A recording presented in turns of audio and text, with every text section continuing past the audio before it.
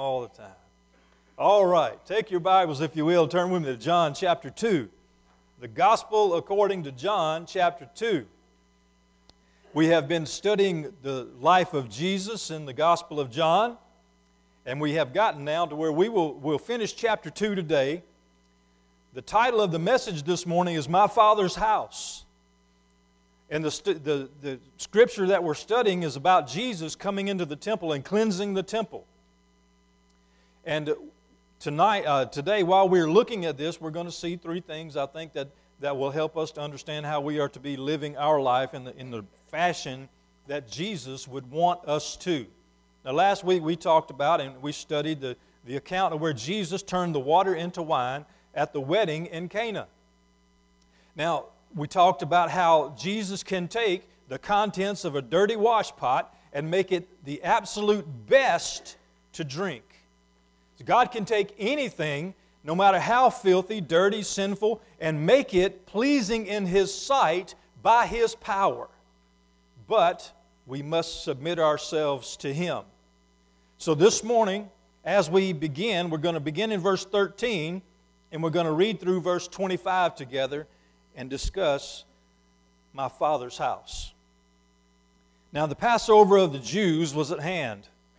And Jesus went up to Jerusalem, and He found in the temple those who sold oxen and sheep and doves, and the money changers doing business. When He had made a whip of cords, He drove them out of the temple with the sheep and the oxen, and poured out the changers' money and overturned the tables. And He said to those who sold doves, "Take these things away. Do not make my Father's house a house of merchandise." Then His disciples remembered that it was written, "Zeal for your house has eaten me up."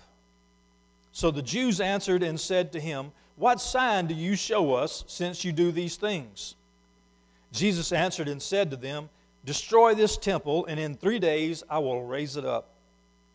Then the Jews says, "It has taken 46 years to build this temple, and will you raise it up in 3 days?" But He was speaking of the temple of His body. Therefore, when He had risen from the dead, His disciples remembered that He had said this to them. And they believed the Scripture and the word which Jesus had said. Now, when He was in Jerusalem at the Passover during the feast, many believed in His name when they saw the signs which He did. But Jesus did not commit Himself to them because He knew all men and had no need that anyone should testify of man, for He knew what was in man. This morning we're going to be talking about my Father's house. So let's pray together this morning. Lord, as we do gather together in this building, we call it the church. But Father, we are the church. This is the building in which the church meets. And Lord, we want to honor You in this, what we consider Your house. So Lord, help us to understand what You would show us this morning by Your Spirit enlightening us. Have us to be open to Your word. Have us to be willing to be obedient to what You desire in our life. We're here to praise You, Lord. We thank You for all that You do for us, and ask for Your blessing in Jesus' name. Amen. My Father's house. These words come to mind. They bring up other images in my mind whenever I'm thinking about the Scriptures, because remember when Jesus was 12 years old, His family took a trip to Jerusalem, and they were there for the same feast, the Passover. And after His family had left, Jesus had stayed behind. He was in the temple talking to the priests, the teachers of the law. His family had traveled one day, and they turned around and came back and sought Him. And it says they found Him in the temple. And He says, "Didn't you know that I must be about my Father's business?" So they found Him in the Father's house, doing the Father's business. And whenever I read this passage of Scripture and beginning to study, that story came to mind, that episode in Jesus' life, And he was saying, that's my Father's house, and I must be there taking care of His business. So as we begin studying this passage of Scripture, we see that Jesus was going to Jerusalem for the Passover. In verse 13, it says that He went up to Jerusalem. The Passover of the Jews was at hand, so He was going up there. And then it says, He found in the temple those who sold oxen and sheep and doves and the money changers doing business. So the first thing that I want to talk to you about is the church's business. Now, whenever they were there, they were inside the temple complex, and they had all of these animals gathered up there, and they had money changers. In other words, if you had money of a different country or something like that, you had to change it into the right money, and they had those that were in charge there had a money-making business going on right there in the temple, because they were in charge of accepting the sacrifices. So if the sacrifices didn't meet their standards, they would say, that's not a good enough lamb. You must buy a lamb from us whom we've already pre-approved, and they could set whatever price they wanted on it. So they were making money off of the people coming in to worship God. And those who were changing the money, of course, there would be some sort of tax or some sort of fee for changing the money out. And whatever it was, they were making, as Jesus said, my Father's house, a house of merchandise. It was a way of somebody to make money, to make a living. So for them, it was just business as usual. There was no worship taking place. There was no praising God. There was no blessing. There was none of those things. All it was for them was a business. Just going through the motions and having all of these things done so that they could take money from those who had no other option. Now, the parallel passages of Scripture that talk about Jesus cleansing the temple are in Mark chapter 11, Matthew chapter 21, and Luke chapter 19. And you can go back and read those and look at them. They basically say similar things, very much the same. There may be a different way that it puts it in one of the other Gospels. But Jesus went in there and He broke it up. He says, this is not what the temple is for. The church is not for business. The temple, Jesus says, my Father's house is a place of worship, not a place for merchandise, not a place for all the things of the world, but the things of God. So, Jesus went in there and He took a very deliberate action. What it says there is when He found them there, He made a whip of cords.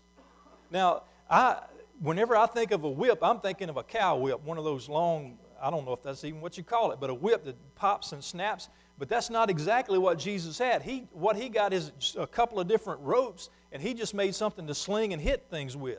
You know how it is when you're driving cows. You can pick up a stick and hit them, and they'll keep moving. And that's similar to what Jesus was doing. Whatever was handy, He grabbed it so that He could use it to clear out the temple. And that's exactly what He was doing. Made a whip of cords. He drove them all out of the temple. Now think about that for a moment. In the court of the Gentiles, there was this big open area. And then, past that, there was another area inside the temple. So, Jesus says, you're not accomplishing the purpose of God's house when you're doing all these things. You are distracted from worship. If you're worried about making money, because somebody's got to get those sheep and cows and all those things in there, those doves, somebody's got to be bringing them in, somebody's got to be sacrificing them, and somebody's got to be replacing those that carrying them out to. All of those things had to be taken care of. It had become just a logistical thing, just a mechanical way of carrying on business. And when things become mechanical like that, it's easy to get distracted by the heretofores and therewiths and all of those things, and you forget why you're really there. What's the purpose of going to the temple? It was to praise God. It was to worship Him. It was to ask for His forgiveness. It was to seek to be pleasing unto Him, and yet it had become just basically putting one foot in front of the other and going through the motions and saying, this is what it's become, so that's what I'm going to do. I'm just going to follow along with the crowd. And Jesus says, no. That's not it. You guys have missed it. Did you know that they could travel all the way to the temple from wherever they were, offer sacrifices and all those things, and still miss an encounter with God? Do you also realize that we can get up and get dressed in the morning, take our showers and shave and all those things and come to the house of God and miss Him? We can miss God when we allow it to become just routine or mechanical or just what we do on Sundays. We can't afford for this, our worship gathering, to become businesslike or mechanical or routine. So let me ask you this. The church, what is our business? It's not the budget, I promise you. God has taken care of that wonderfully. It's not about just the fellowship and making connections and seeing people and all those things. You see, this is our opportunity. Now, we're going to do that, but this is our opportunity to meet God. We set aside a time. Now, we can meet God everywhere else that we want to, but this is a time that we set aside specifically for that. The church's business is to worship God Almighty. So when we come here together, we praise the Lord through hymns and through songs, and we seek His face. We seek to be pleasing unto Him. We open up His Word and desire to meet with Him through His Word. And if we miss that, if we miss the opportunity to worship Him here, you better believe we're going to miss the opportunity out there to worship Him. What is our business? I'm sure you've heard the story of the church that closed its doors. And someone hung a sign on the front doors and says, "Out of business." Forgot what our business was. So, what is the business of the church? Let me tell you what Jesus said His business was. The reason that He came, He said, was to seek and to save that which was lost. When Jesus' mission is that, what is the mission of the church? The same. To seek and to save those which were lost. Now, we can't save anybody, but we can introduce them to the one who can. We should be the light going out into the dark world. We should be the witnesses that Jesus sends out to tell people where the light is and where the love is and where hope is. That's the business of the church. And when we forget that business, we might as well close the doors. If it's just about the budget, if it's just about having meetings and just about going through Wednesday night and Sunday night, and we're just logistically keeping going, then we've missed the whole point. We've missed God altogether. And we might as well be selling sheep and doves and offering sacrifices that mean nothing. Jesus said, "Take these things away." Take them away. Do not make my Father's house a house of merchandise. In the other passages of Scripture that talk about this, He said, "My Father's house is a house of prayer." But you've made it a business. There was a king in the Old Testament who sought to revitalize the temple. The temple at that time had become disregarded. And as a matter of fact, it had become a trash heap, a dump, where they would take their stuff and just throw it in there. And they did that on purpose because they were defying God. And he said, as he began his reformations and seeking the Lord, he says, we got to do some things here. We've got to change some things. First of all, we've got to sanctify ourselves. We've got to purify ourselves and get ourselves ready to worship God. Then we've got to cleanse the temple. We've got to make it ready for our worship time. And then he says we've got to haul all of this junk out of here. So it starts internally. So when we're thinking about the business of the church, it starts internally with each of us. We've got to stop and say, God, what is it that you want me to do? How can I get ready to do that? How is it that I can be of service to you? And then when we collectively come together with that mindset, we come to the church and ask God, what is it that you want our church to do collectively? We're seeking to be obedient personally, but how can we be obedient corporately? And then when we see what that is, we take all the other stuff out of the way. We remove the junk that keeps us from being obedient to God. Have you ever heard anybody say that there's church junk? There's a lot of things that the churches do, or churches all over the place, that are just junk. They're not really what God would have them to do. They're just going through the motions of what they want to do and calling it spiritual. But God says, all that stuff's junk, get it out of here. Jesus was talking about all those that were buying and selling, and he says, take these things away. Don't make the church a business. Don't make the meeting place where we come to worship God mundane, businesslike, routine. We come here because, like it says in verse 17, zeal for your house has eaten us up. I love to come to the house of the Lord because it's where I get together with you guys and worship Him. And that's what it's all about. We should have that zeal. We should want that. We should desire to be together in God's presence with one another, worshiping Him. His disciples remembered that it was written, zeal for your house has eaten me up. So they attributed that to Jesus as a messianic prophecy. And that's where we go next. Read with me verses 18 through 22. So the Jews answered and said to him, what sign do you show us since you do these things? Jesus answered and said to them, destroy this temple, and in 3 days I will raise it up. Then the Jews said, it has taken 46 years to build this temple, and will you raise it up in 3 days?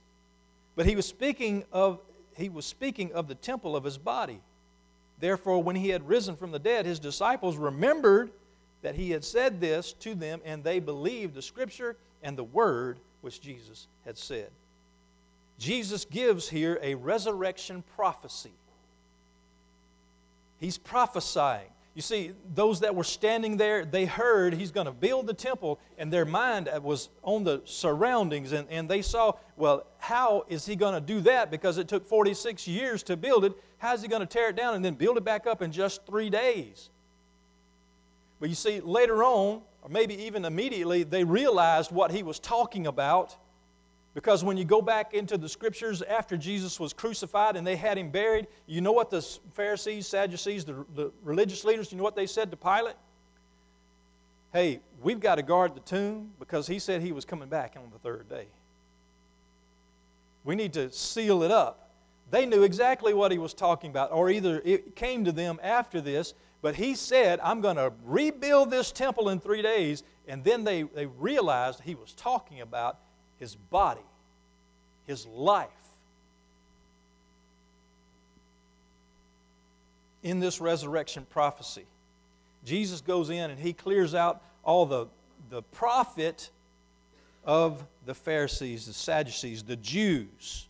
And then they come to him and says, hey, by what authority are you doing these things? You need to show us a sign to show us that you have the authority to do this.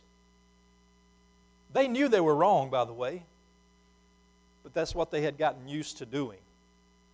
That was just their tradition that they had gotten in the mindset of, this is how we take care of this business. And Jesus says, no, that's not it. You've missed it altogether. And they says, okay, well, if you're telling us that, then you show us a sign proving that you are who you say you are so that you have the authority to do that. You see what they were doing? They were commanding Jesus to perform on command. They were telling him, all right, you're doing this, show us something. And Jesus said, no, that ain't how it goes. You don't go before God and say, God, if you don't do this, then I'm not going to believe in you. That's not how it works. That's not who God is. Now, God can do that. If He desires to do that, if that's His will, He will do it. But for you to tell God that He's got to do something for you, that puts us a little bit out of place. You see, that kind of puts us on the throne and then God being our slave instead of the other way around. So now, Jesus was telling them, He told them, or after He cleansed the temple, they asked Him, you got to do a sign. And He says, oh no. They says, well, what sign will you show us? He says, I will destroy this temple and rebuild it in 3 days.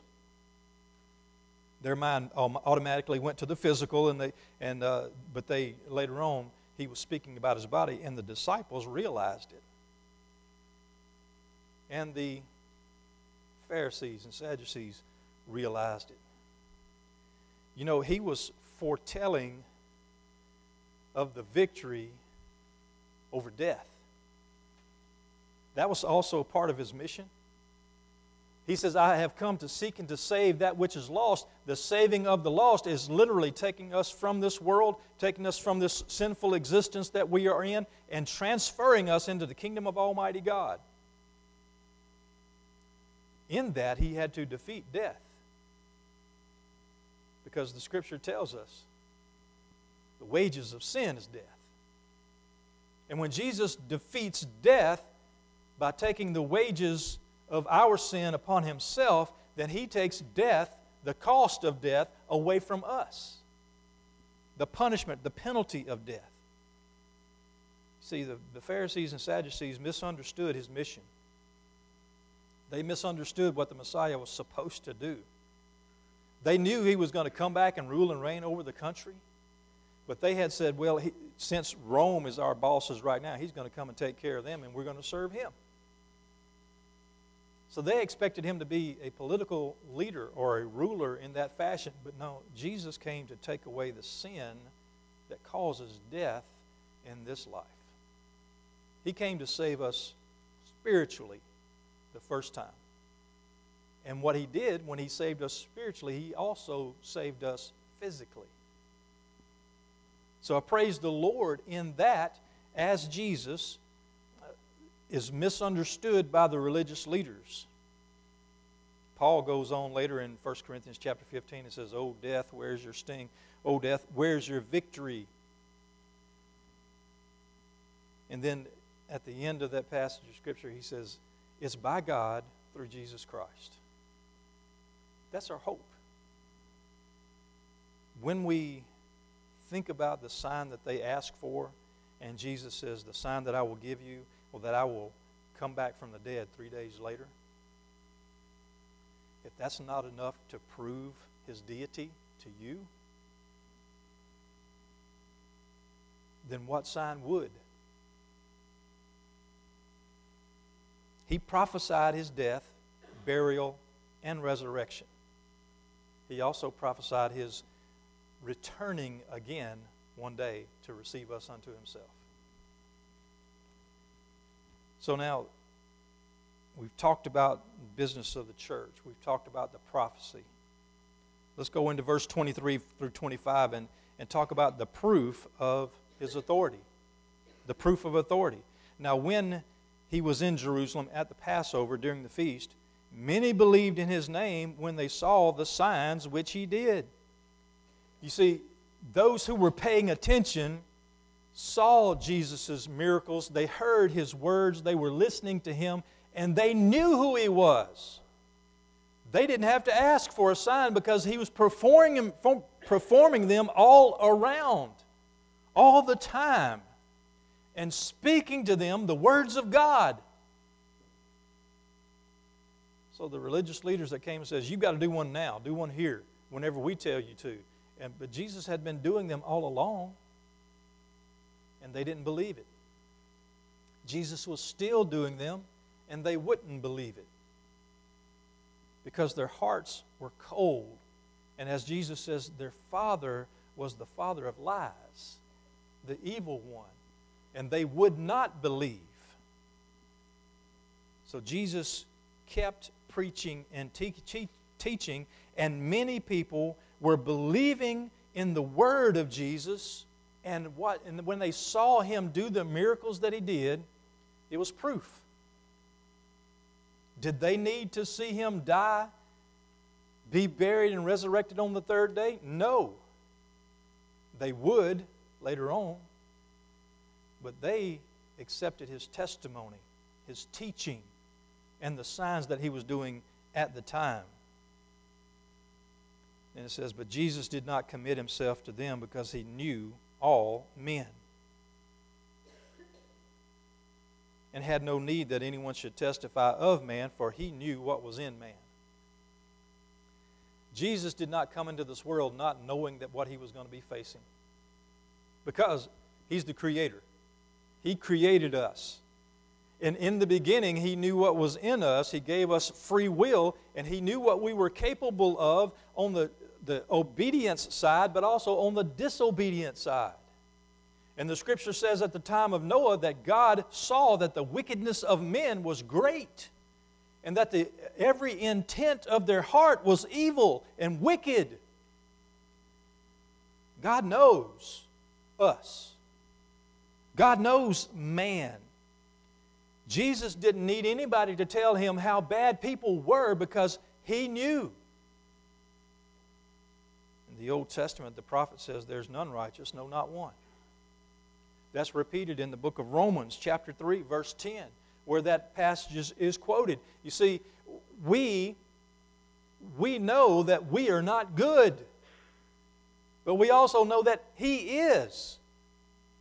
And because he accomplished his purpose in coming to seek and to save that which was lost, dying for us, we can have his righteousness.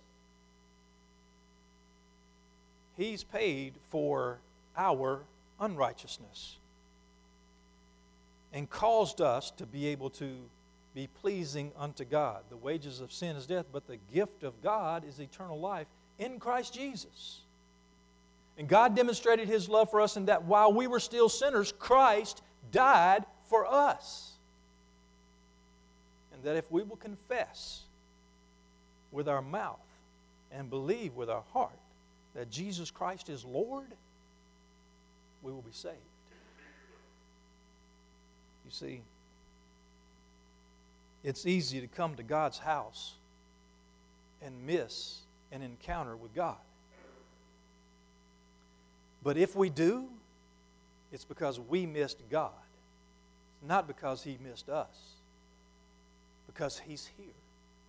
His Spirit is here. His Son, who died for us on the cross, wants us to understand what he did and accept him for who he is so that we can receive what he's got for us. So today we're gathered in God's house. Are we too worried about business of the church or otherwise? Are we ready to understand that Jesus is the King of Kings and Lord of Lords? And are we ready to give ourselves to him? Because he's the master of it all. He's the reason that this building is here. He is the reason that we are here. Because without our time of worship, we might as well be a fishing club or a hunting club, because it's of no eternal value when we miss God. When we come to God's house, we need to seek him. How about today, seeking him with all of your heart, soul, mind, and strength? Because right now, he desires our obedience so that we can accomplish his mission to seek and to save that which is lost. Pray with me, please. God, you are King of Kings and Lord of Lords. And we thank you for how you have provided for us today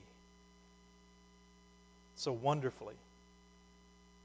A dry place, warm place, comfortable place for us to gather together and lift up your name and praise you. And Father, also so many other things that you have given us that we don't realize, blessing after blessing. But Father, thank you today for reminding us that our time together in your house is not just what we have to do, but Father, it's what we get to do, being in your presence, worshiping you. Thank you, Father, for gathering us here together in this way today. I pray for your will to be done in your church and in every individual that is sitting here today. May you have your way with us. Accomplish your will, your purpose through us. In Jesus' name, amen. Please stand.